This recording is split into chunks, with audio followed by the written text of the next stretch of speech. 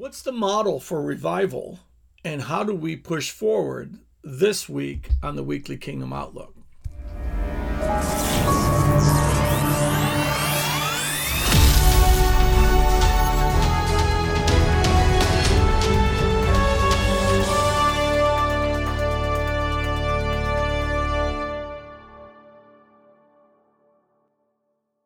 Hey, greetings, folks. Apostle Lewis here with you. So glad you're with me. A little late this week. We took an emergency trip up to Asbury in Kentucky, me and 5 others, and just to spend 10, 12 hours or something like that in the presence. It was absolutely wonderful.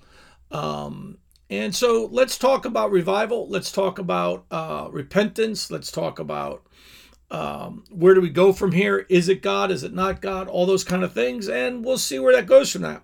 I hope you're having a wonderful day. I'll show you my little apple mug. Having a late afternoon coffee. And I hope you are being extremely blessed by the Lord.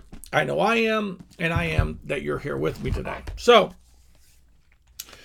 what is going on and what did I witness up there? And I'm going to just tell you that for me, it was awesome. I've been blessed in my life. And, in 32 years, there have been several revivals in the earth since I've been saved. The first one I experienced was 93 to 96 with Rodney Howard-Browne. And I haven't left that revival. To me, the joy of the Lord, what I gained in that revival, I've moved forward. Brownsville, Airport Vineyard in Toronto, Lakeland revival would be the next 3. There's been other pockets, but those are the big ones. That's 4. And we haven't had a lot since then, to be honest with you. Not big ones. And in Bethel, let's just call Bethel. Bethel just walks in revival. And that's basically where I've been, going to since 2007. So I never made it to Airport, but Airport was kind of brought over to Bethel. And I kind of, my identity, my tribe is Bethel. Now, I don't care about tribes when it comes to God's Spirit.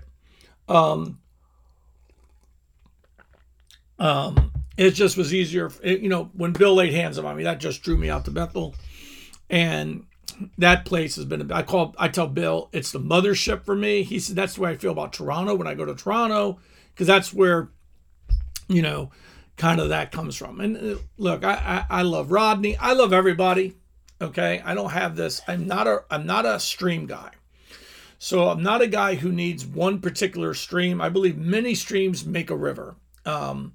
And so you could probably say that I'm in the Bethel stream, but I will never forsake any other stream of God, because I want to flow downstream and get into, as they come together, they make the river of the Lord.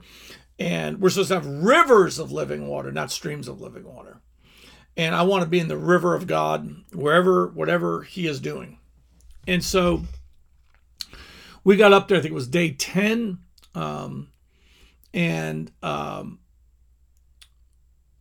Was the worship from the stage awesome? No, none of that was the focus. The people were the focus. What God was doing collectively was so beautiful.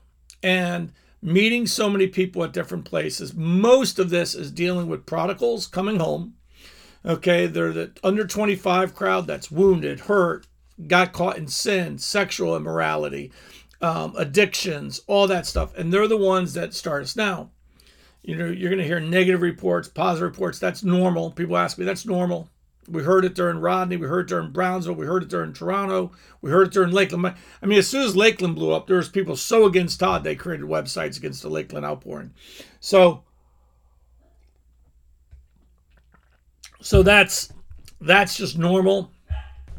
And you sometimes have to remove yourself from that noise as you go. You have to remove yourself from the noise. And for me, I didn't go there to check and see it. I didn't go there to see if it was real. Look, let me tell you something. I knew it was real. I knew God was moving. You can't do that falsely. The devil doesn't honor Jesus at all. You know what I mean?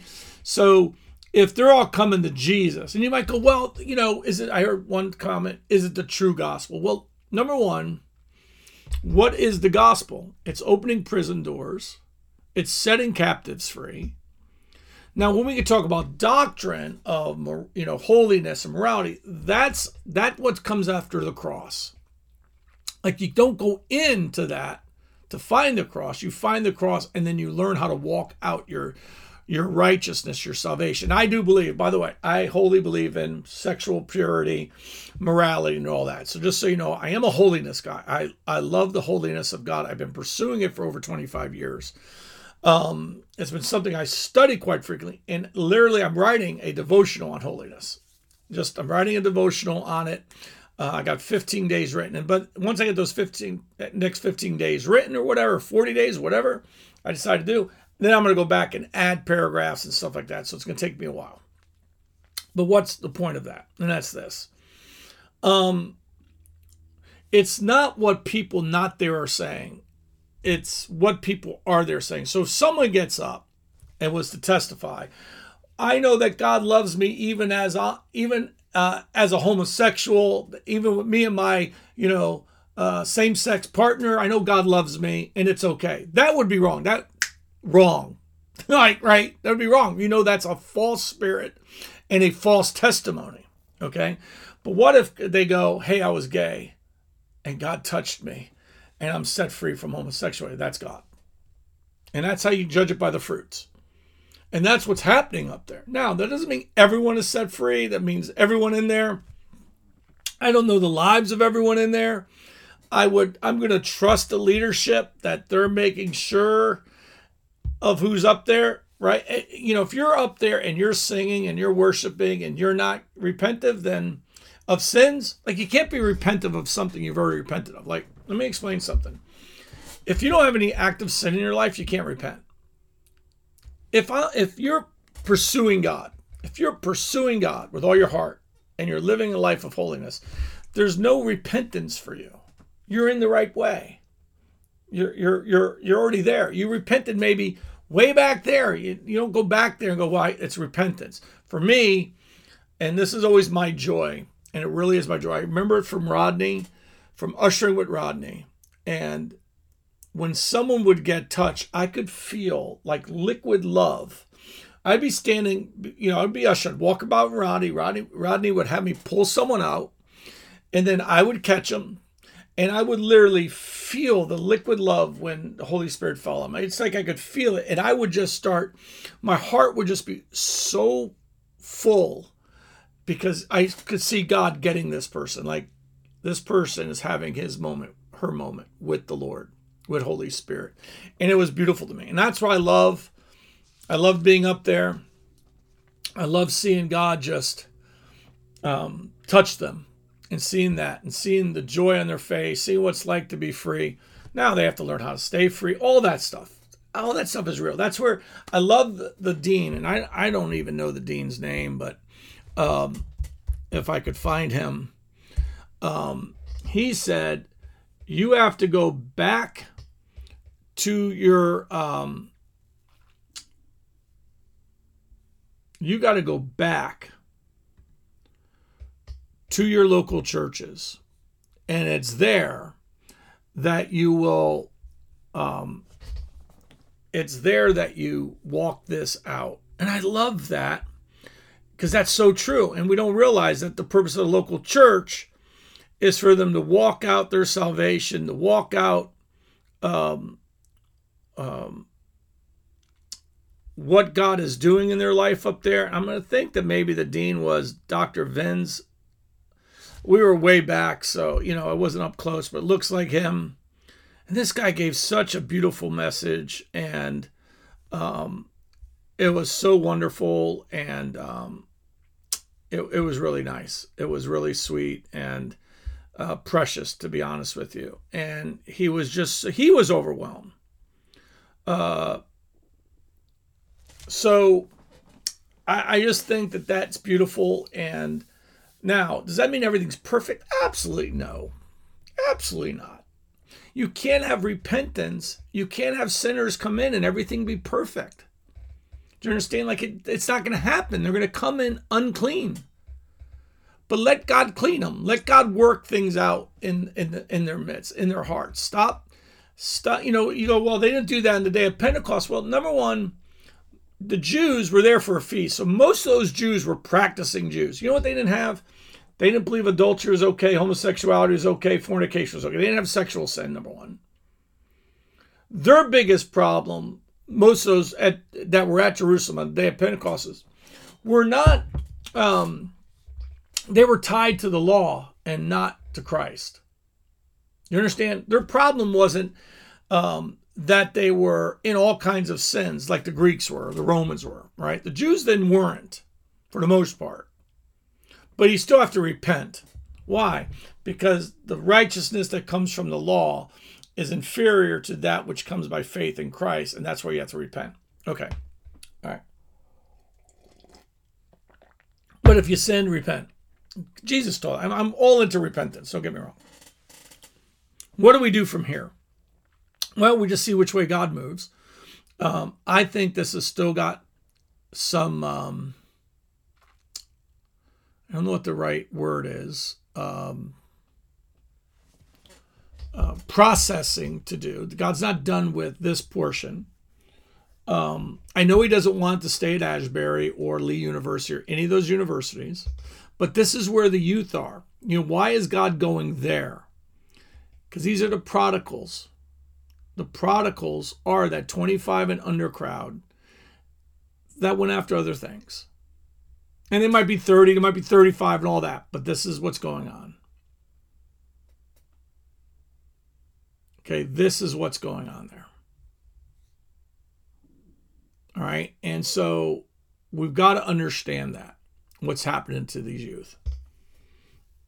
Okay, and that's the prodigals. And you know what you do when the prodigals come home? You don't give them a bunch of rules. What you do is you hug them, you put the ring on, you put a new robe on, you put new shoes on, you kill the fatted calf, and you have a party. Now, and so you restore them. You know what you do later is you monitor your son who's home, and you make sure that he is living it out now that he's home. How do you know if the prodigal goes, well, I'm going to have a party with a bunch of girls, that's wrong. And so that's where the church comes in. That's where fathers come in. That's where, pastors come in, and is to help these people as they go back to their local churches to help facilitate what they've experienced. But don't put the fire out. Don't go, well, they're not perfect. Well, okay. If they're new believers, then have a new believers course for them, or teach them what it means to be born again and the cross and all that. If they're former believers, admonish them that, look, don't leave the cross again. Don't leave Christ again, because it's filthy out there, and you're not guaranteed another revival. So let's look at a scripture I love. Look at Acts chapter 3, verse 19 through 21. So repent, change your mind and purpose, turn around and return to God, that your sins may be erased, blotted out, wiped clean, that times of refreshing, of recovery from the effects of heat, of reviving with fresh air may come from the presence of the Lord, and that he may send to you the Christ, the Messiah, who before was designated and appointed for you, even Jesus, whom heaven must receive and retain until the time for the complete restoration of all that God spoke by the mouth of all his holy prophets for ages past, from the most ancient time in the memory of man. So the revival, repent and revival comes. And that's what happened here, folks. It's exactly what happened. Apparently there was a girl who was at the altar. It was time to go to class. They had prayer time at the chapel. I think they call it the chapel. And she was going back to class. She says, I don't feel, there was something not right. There's something, I feel like God's not done with me yet. And she asked the teacher, can I go back and teach her? I love the fact that the teacher said yes. I love that the most important thing for them was prayer. By the way, holiness. I love that. Amazing. Because they could have said, no, it's time for class. They didn't. Never keep people away from God. That's a bad thing to do. And so she went back and began to pray. Others began to come back and pray. And it just, look, they started repentance. They started to repent. Oh, God, I know I'm not right. Yeah, you know that pornography I'm looking at, that's wrong. Oh, you know that, I have some same-sex attraction. That's not right. Lord, I don't feel like I've really been pursuing you. I've kind of left my first love. Lord, yeah, forgive me. They started repenting of these things. And guess what came? Repent so that the times of refreshing may come from the presence of the Lord. Repentance, refreshing. We often think it's refreshing than repentance. No. Doesn't work that way. It might have only been a millisecond apart, but you have to understand, when repentance came, the fire fell. Why? Because when repentance comes, you're putting yourself back on the altar. And when there's a sacrifice on the altar, the fire will fall in time. Just remember that. Keep yourself on the altar before God. I'm yours. Whatever you need to do in me, Lord. Whatever you need from me, Lord. Take all of me, Lord. Take all of me, Lord. Everything you need of me. Everything you need. I hold nothing back from you. I give you everything in my life. And then the fire falls. And so sometimes we think the fire's got to fall. See, that's what a lot of people think. The fire falls, and then there's times of refreshing. Or the fire falls, then there's repentance. No. It's repentance that puts us back on the altar, that the fire falls. Now you go, wait a minute, there's already 100 people there and someone walks in. The fire's not going to fall on them until they repent. Now it could be a millisecond. It might not be anything verbal. They might be just sitting there going, it might be as simple as this. Lord, others have you. Others have you. I want you. That's repentance to God. Do you understand? Like God, we don't understand what repentance is. There's confessing of sin. Lord, I've been involved in pornography. Lord, I've been involved in stealing. Lord, I've been involved of fornicate. Lord, I've been involved, whatever, okay? That's confessing of sin. What is repentance? So let me give you an image of repentance. When God, I'm going to go to my New King James, just because it's easier for me in that, because it's like my dominant hand, it's my dominant translation, and it becomes more natural for me in this than it does this. So, listen to this. Listen, I'm going to paint a picture of repentance. I'm not going to give you doctrine of repentance. I'm going to paint the picture of repentance. Okay. So he drove out man. This is Genesis 3. He drove out man, and he placed cherubim at the east of the Garden of Eden, and a flaming sword which turned every way to guard the way to tree of life. So where did he push man out? Towards the east. Okay.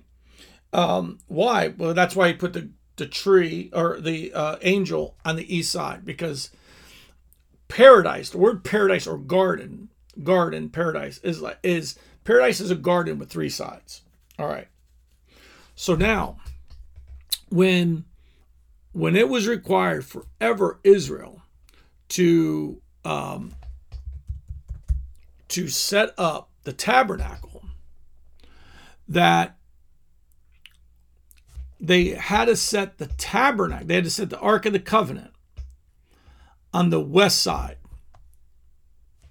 Okay? And you can look this up in Scripture.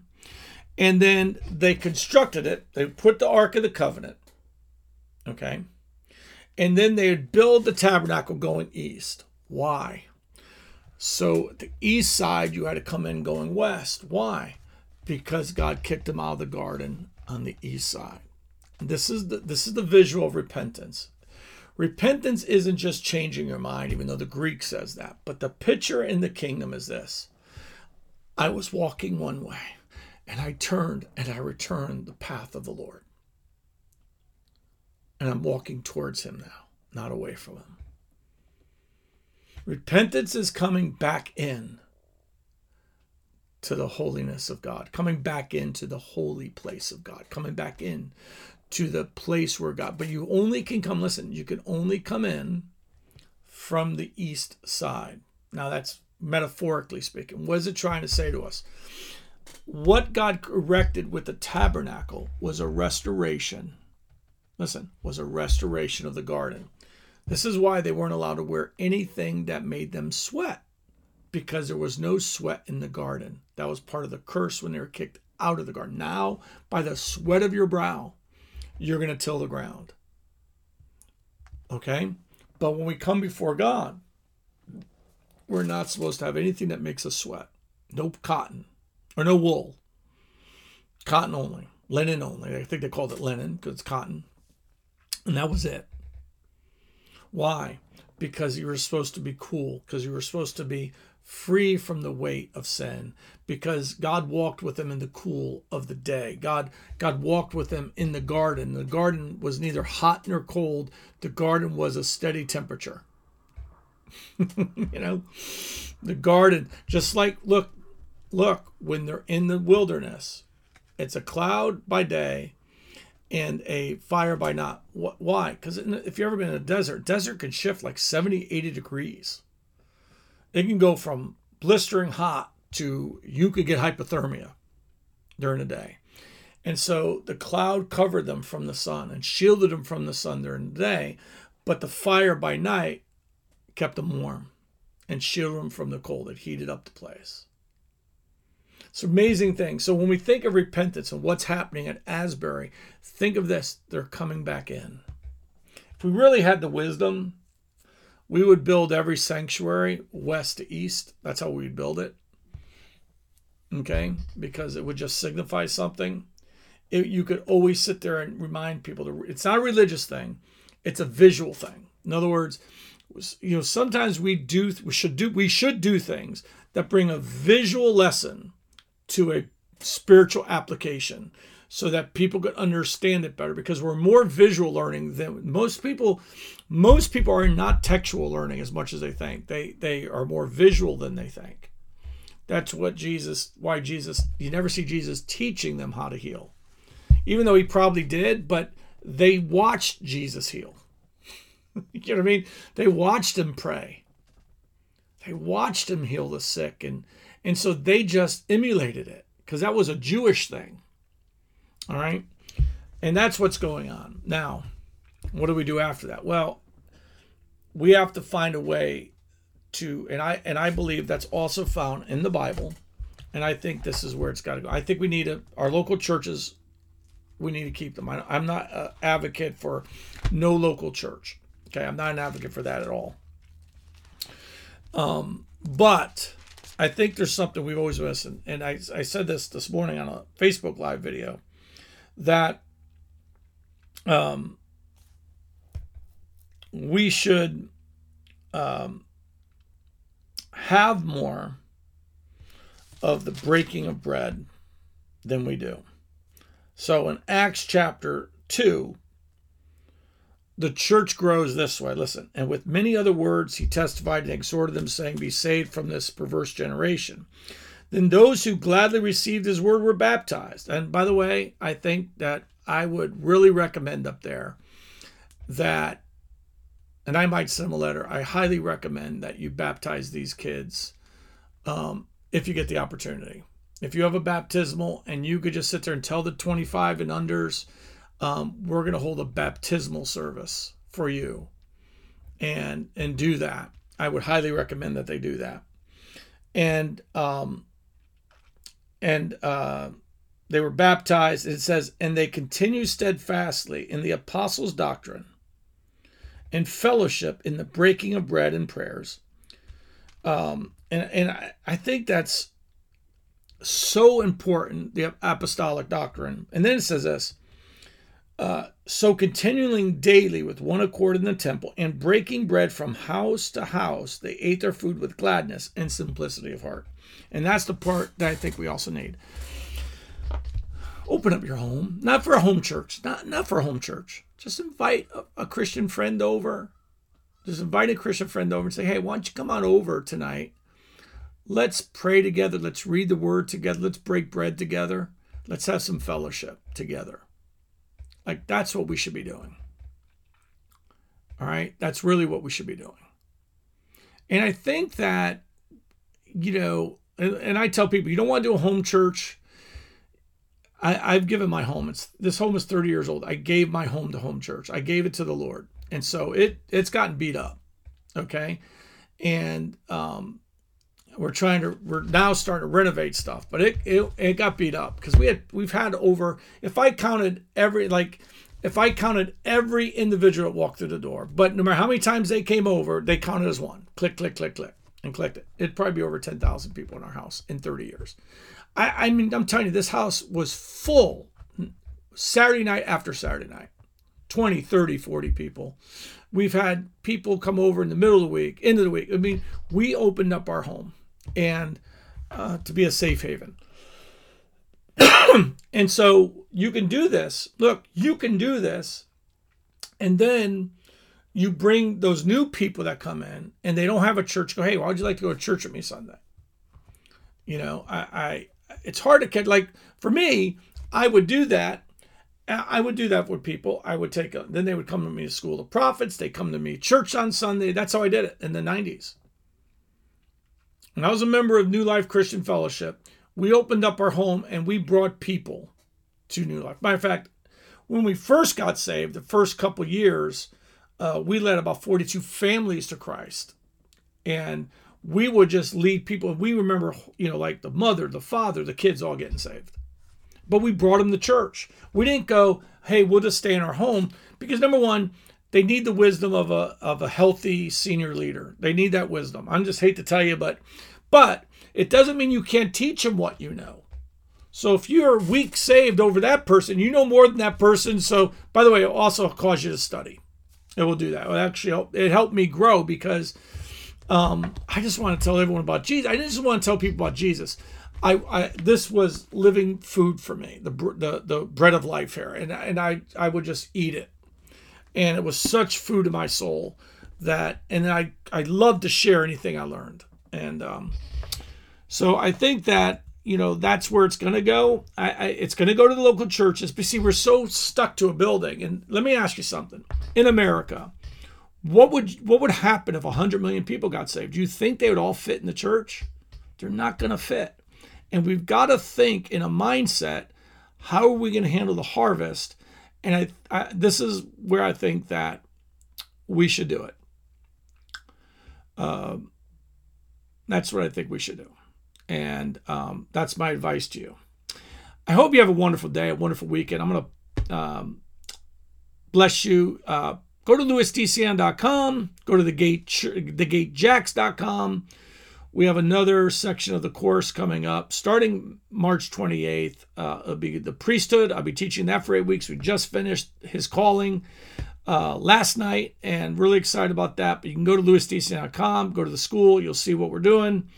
And we'll have a new code up soon for the next section, which is the priesthood. Again, it starts March 28th. I'll probably get that posted where you could start signing up probably the beginning of March. And then look, if you want to support me and Kathy, I have a lot of missions trips coming up this year. We really need your support because I'm going to Italy. I'm going to Uganda. By the way, I'm going to Lakeland. I'm going to Memphis. Those are, stateside missions. It's not necessarily a preaching engagement. When I go preach, normally the church who's hosting me pays for me to come in or at least gives me an offering and it covers the expenses. But that isn't always, when I go on missions trips, I usually I'm funding it up front. And so you can help us with that, and so that we can accomplish all that. We're going to Italy, going to Lakeland, going to Memphis, and then after that, we're supposed to go to Uganda later this year. If you want to support that, go to lewisdcn.com patreon.com/donate. You can give a one-time offering. You give a part. You can become a partner with us. If we're a blessing to you, would you do that? Would you also do this? Would you hit subscribe? Would you hit like on the video? Would you let me know what you're thinking about? If you have any questions about what I'm doing, would you comment? All helps the algorithms and all those things. I appreciate that. I love you. God bless you.